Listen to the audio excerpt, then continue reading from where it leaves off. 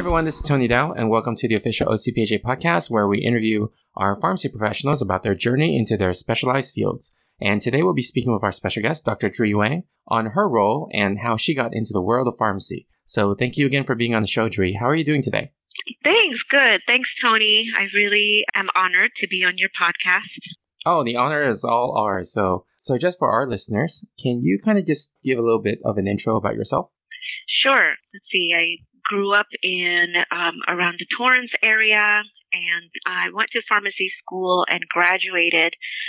And after I graduated, I did a 2-year residency in psychiatric pharmacy. And that was, a field that I was really passionate, that I'm really passionate about. At the time, I had really dynamic lecturer and professor who taught about schizophrenia and about all the different types of mental health disorders during our CNS module. And I just knew it was something that I wanted to do. So I decided to pursue a 2-year residency. And shortly after that, during my residency, I actually worked in a clinic right in the middle of Skid Row. It was called True Center for Community Health, and enjoyed my residency so much that I wish that I could have stayed. But we had some pharmacy billing issues, and because of that, they weren't able to hire me. As a result, I had to look for other job options within psychiatric pharmacy, and I ended up in a county setting up north in Alameda County. Alameda County is actually like the 5th largest county in California, and it includes Oakland, Berkeley, and the surrounding areas up north. So I was there working under the auspices of the medical director's office, doing a lot of quality improvement initiatives. So we actually had around 50 different outpatient behavioral health clinics. So I would visit a lot of these clinics. I would do a lot of random chart reviews, benchmark the prescribers against their peers, and then also let them know what their prescribing habits look like. If they were prescribing medications that were dangerous, of course, I would then go ahead and let them know. And then if they were, let's say, prescribing outside of the normal prescribing guidelines, I would let them know as well. And so that was sort of like my day-to-day role, as well as, once or twice a week, I would also work together with the psychiatrist doing comprehensive medication management at a crisis response program there. I was in Alameda County about 5 years before I joined industry, and I currently work at Otsuka Pharmaceutical. It's in the drug development and commercialization side of the house. Awesome. So, for your experience back at, Skid Row during your residency and then going to Alameda County, was the patient population similar, or was it kind of different? And, if it was different, I guess, how did your care change, the way that you provided care to the patients at Skid Row during your residency versus the ones that you were working with in Alameda County?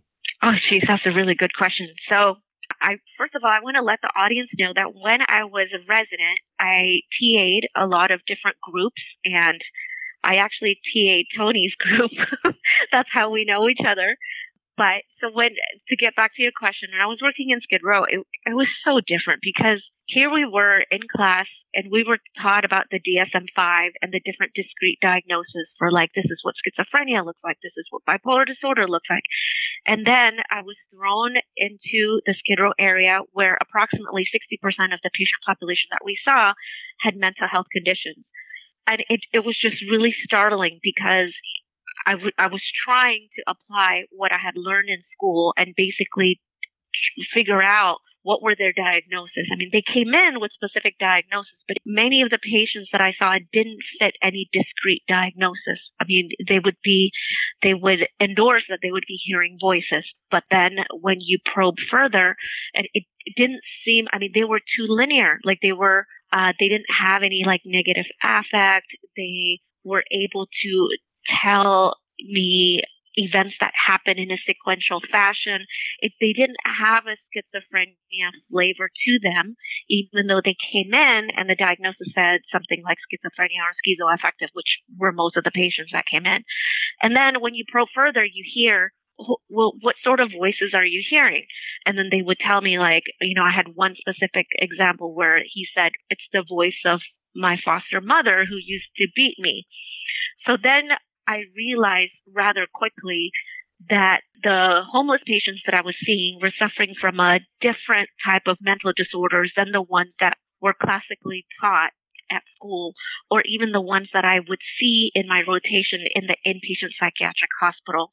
Many of the homeless patients that I was seeing were suffering from childhood trauma, and there were, the sequelas and consequences of the childhood trauma that continue to live on, and how that impacts the rest of their lives. So that one person that I stated earlier as an example, he was basically shuttled from one foster home to the next, and many of the foster homes ended up abusing him. And as a result, he fell into drug abuse, and he disclosed to me that he used crack cocaine for over 2 decades, and that basically ruined his life. And when I met him at the homeless clinic where I was working at, he was trying to sort out his life. He was in his 50s. He had since entered recovery and quit substances, and he was trying to gain housing programs and trying to kind of put the pieces of his life back together. But he was, predominantly suffering from depression, plus he was hearing voices. But again, he was initially diagnosed as schizophrenia or schizoaffective when that wasn't the case. But he was sort of the stereotypical clients that I would see at that particular clinic, where a lot of people just suffering from really horrific trauma that was difficult for me to imagine, and yet they've experienced. When I went to county, it was a similar set of population, but within the county setting, they had specific filters. So they would, in order to get into the county system, you had to, let's say you had unipolar depression, like you're suffering from depression. Well, if you're suffering from depression, you wouldn't have gotten into the county program at the time, because it was reserved mainly for the severely chronically ill, mentally ill patients. So though many of the patients that I saw, many of them had the classic, schizophrenia or schizoaffective disorder or bipolar disorder. Though in that setting, I saw more of the classic types. Although, to make matters worse or confusing, you do have some of the homeless population in there. Many of them also suffer from childhood trauma and drug abuse at the same time. Wow. So, for the homeless setting, I know this is not like specific to psychiatric, but I think it may be exacerbated by those that have psychiatric conditions. But, for the ones that are homeless and then they come in for follow-up and things like that, how do you kind of, so they get medication, right? And if they're homeless and they don't have, if they don't have a clinic to go to, or they don't have like a shelter to go to, how do you kind of address that challenge of they don't have a place to store their med, they don't really have an address that you can reach out to them if they missed their appointment? That's kind of like a challenge I was always like curious about, like how someone that works in that setting would handle for the patients that they see. Yeah, that's a good question. I was fortunate. I mean, within that homeless clinic, it was sort of like a wraparound care. The homeless clinics that I worked at, it used to be like one institution, and then the city poured in $2 million to make it, and they've completely renovated and changed it. So it was basically, they could get access to nearly everything under one roof. So they had dentistry, optometry, everything, as well as social workers, and that worked to support their housing goals. So we even had like a separate psychiatrist that came in to evaluate them for SSI and SDI, whether they qualify for it or not. So because of that, we had a separate social worker that really worked hard to give them access to shelters and housing. So I never had problem because they were already plugged into all of those services. I didn't have problem trying to contact them. They either had a cell phone number, or I knew the shelter that they were currently residing in, or in some of the lucky cases where they got Section 8 housing, like I knew where they were housed. So the whole team worked pretty well at capturing, sort of like providing the safety net and capturing the homeless population and tracking them. Oh, wow. That's really cool. So, just switching gears a little bit, you said that you're working at Otsuka now. So what is your role for your job today? Sure. So I am a CNS medical science liaison. What that means is you can Wikipedia medical science liaison. It took me a while to kind of figure out beyond the definition what the work duties actually entailed. But basically, I worked for a pharmaceutical company. And then, so if you know pharmaceutical companies, they have many different branches to the house. Right? So you have the ones that we are most familiar with would be the commercial team. So basically, they're the sales reps, the boots on the grounds that knock in doctors' offices and promote the drugs. I'm not in the commercial side of the house. I work in the medical affairs side of the house. In the medical affairs side of the house, you sort of have like the in-house people that work on creating materials to distribute to the public in case there's questions that arise. And then there's also the medical strategic division. And then there's the field medical affairs. And that's my role is I'm a field medical affairs person. So basically I go out and I disseminate scientific information specifically to key decision makers or key opinion leaders. So if they have any questions regarding the drug or disease state, then I'm the person that is basically the boots on the ground speaking to them about the scientific data, having scientific conversations with them to better explain the product. So a lot of the times you have the sales reps that come in and the clinician may have these advanced level questions that the salespersons are not equipped to handle. So then they deploy our side of the house to basically where we have the knowledge and the background to kind of go through the step-by-step scientific discussions to be able to answer their questions to their satisfaction. You just talked about, having the background for being able to answer that too. So I was also curious about your experiences, at both, Skid Row and Alameda County. How have those kind of shaped your experience into being able to take on a role like the MSL role? Yeah. So actually my job in Alameda County had a lot of overlap with my current role as medical science liaison because in Alameda County, I was a part of the P&T committee meetings. And at times I would actually review the drugs, whether or not we should include it within our formulary at the time. So I would do a lot of the research outlining the pros and cons on whether or not we should include this new particular drug into our formulary. And then at the same time, I was also responsible in educating the prescribers within Alameda County. So, and I would do so in a various different roles. So the first that I mentioned earlier would be the chart review, where I would conduct the random chart reviews and I would sit down with the prescriber and sort of explain the results of the chart review with them, and then explain the benchmarking against their peers with them. But then on the other hand, during these set meetings, we would meet every month and we would put on different educational programs. So though I remember, I did a few. That was like one where we reviewed sedative hypnotics, and then there were new, this was back into 2010. There were like new journal articles that came out that saying sedative hypnotics may have some side effects that were previously unknown. And so we had gone through the journal club article together. I'd summarized the journal article to them, and then we had a really great discussion. And then there were several learning points to take away from that.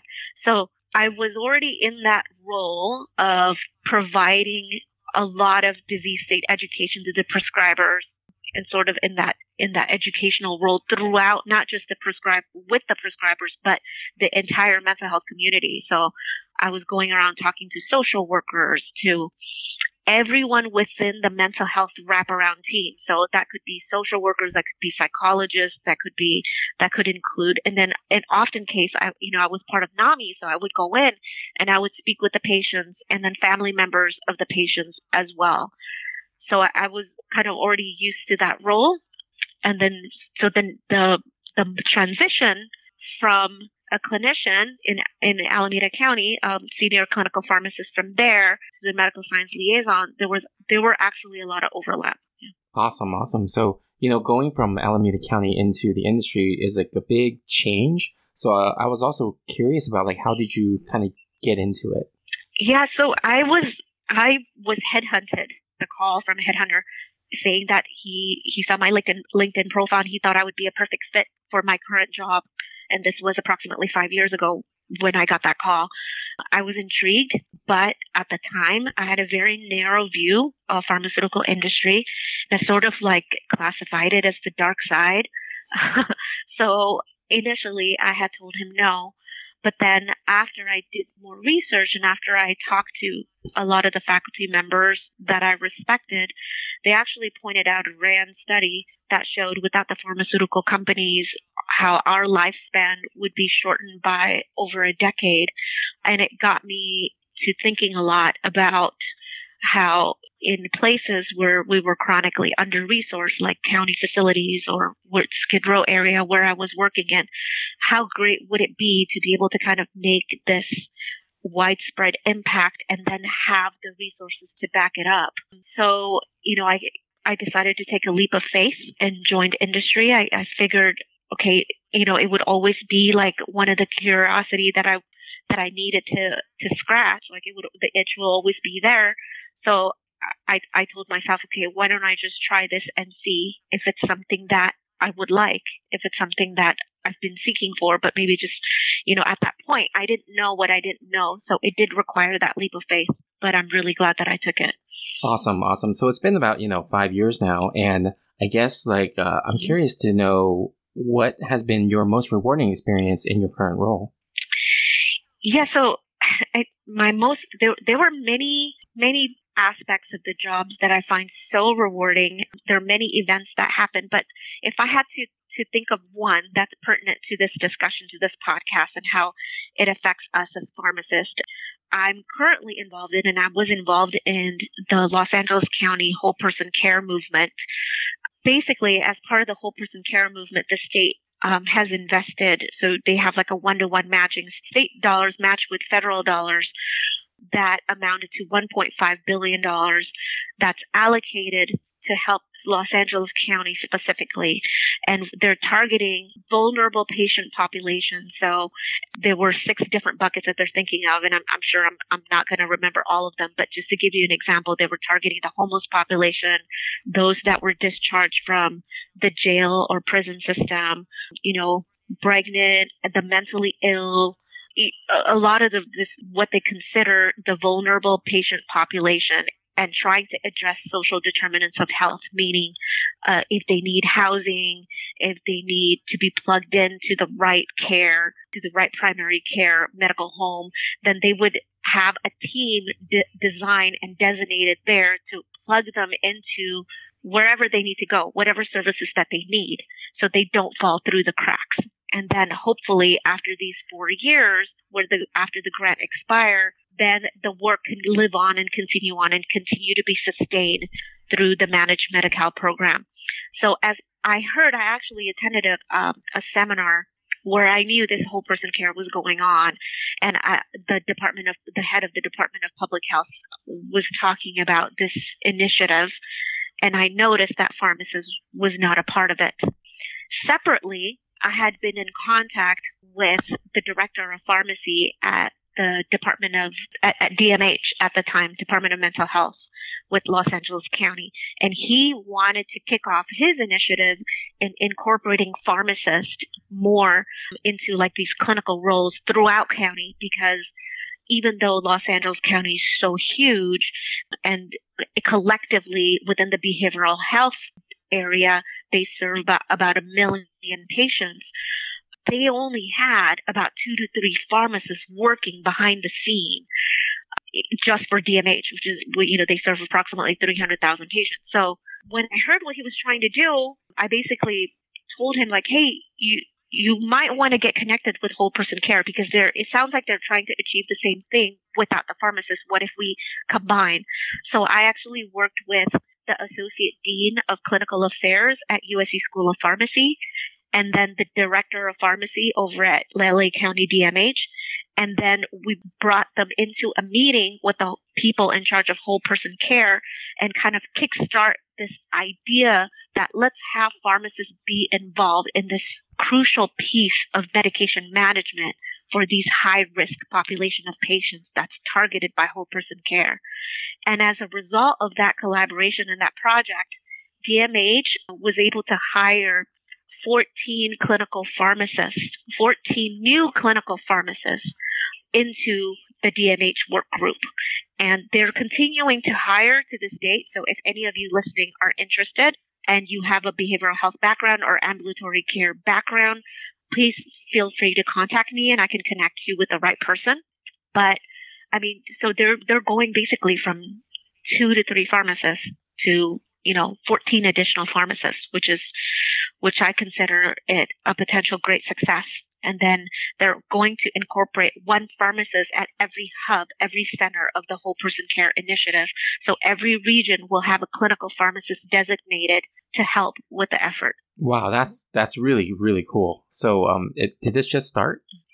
It started, we're actually in the last year of the grant. So it was supposed to have started 2016, but the clinical pharmacy part didn't start until just recently, approximately 2 years ago. Oh, okay. Wow. So thank you for sharing that. I'll be putting your email later in the show notes too. So if people wanted to reach out to you. Yes, please. For another question about, people generally have is, since you've had a lot of experience in, doing a residency in clinical psychiatric pharmacy and being a psychiatric pharmacist before you even went into the industry, what kind of advice would you give to people if they had an interest in, either industry or psychiatric pharmacy? Like, what kind of advice would you give to them if they wanted to try to get into that field or navigate themselves towards it? Yeah, I actually just spoke to a person who didn't have any relevant background and she was trying to get into industry. That's more difficult, and I probably wouldn't talk to me about that. I wouldn't know how to give advice in there because I've never tried to break into industry, essentially because I was headhunted. So I don't know how you can make your resume more attractive.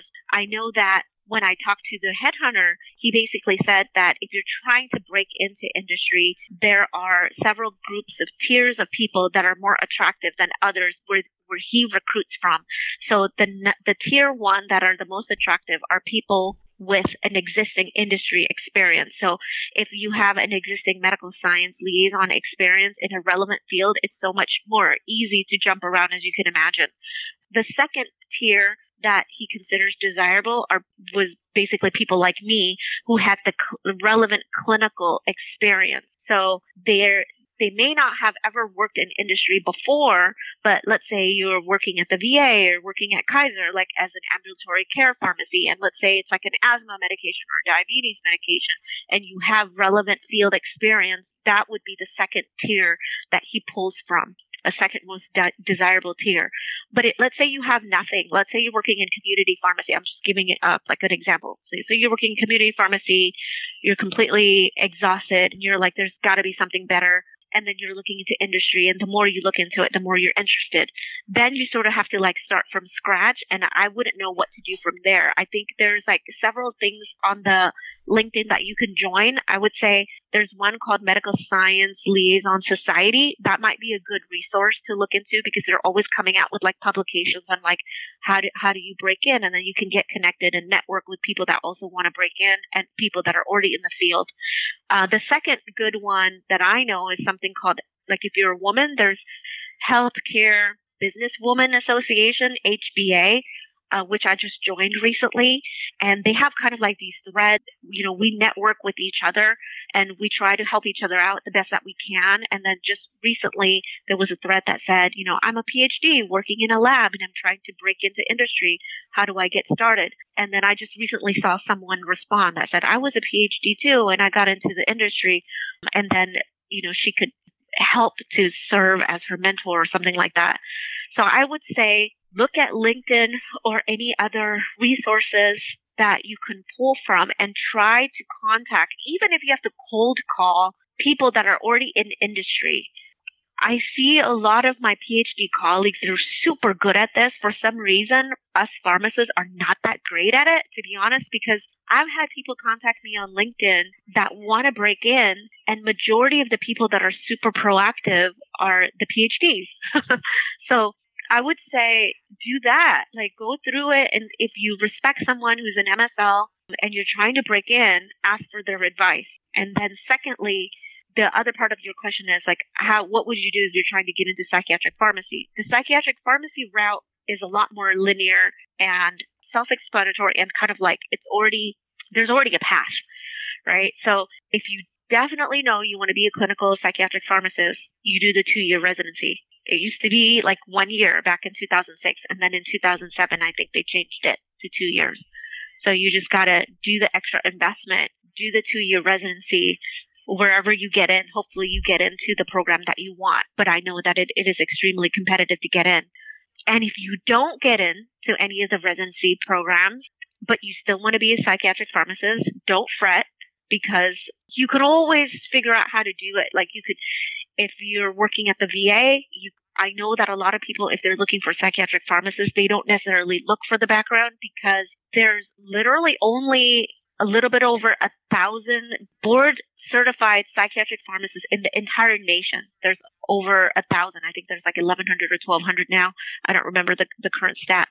But there's so few of us throughout the nation that when these jobs pop up for mental health, they prefer to have a psychiatric pharmacist fill the role. But since there's so few of us, they most often can also pull from someone who has the background who's not necessarily board certified.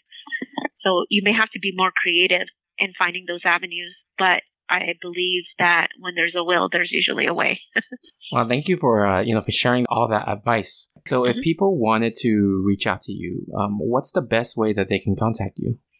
You can always reach me by email. My email address is wangindriani8@gmail.com. So it's just my last name, Wang, and my first full name. It's INDRIANI.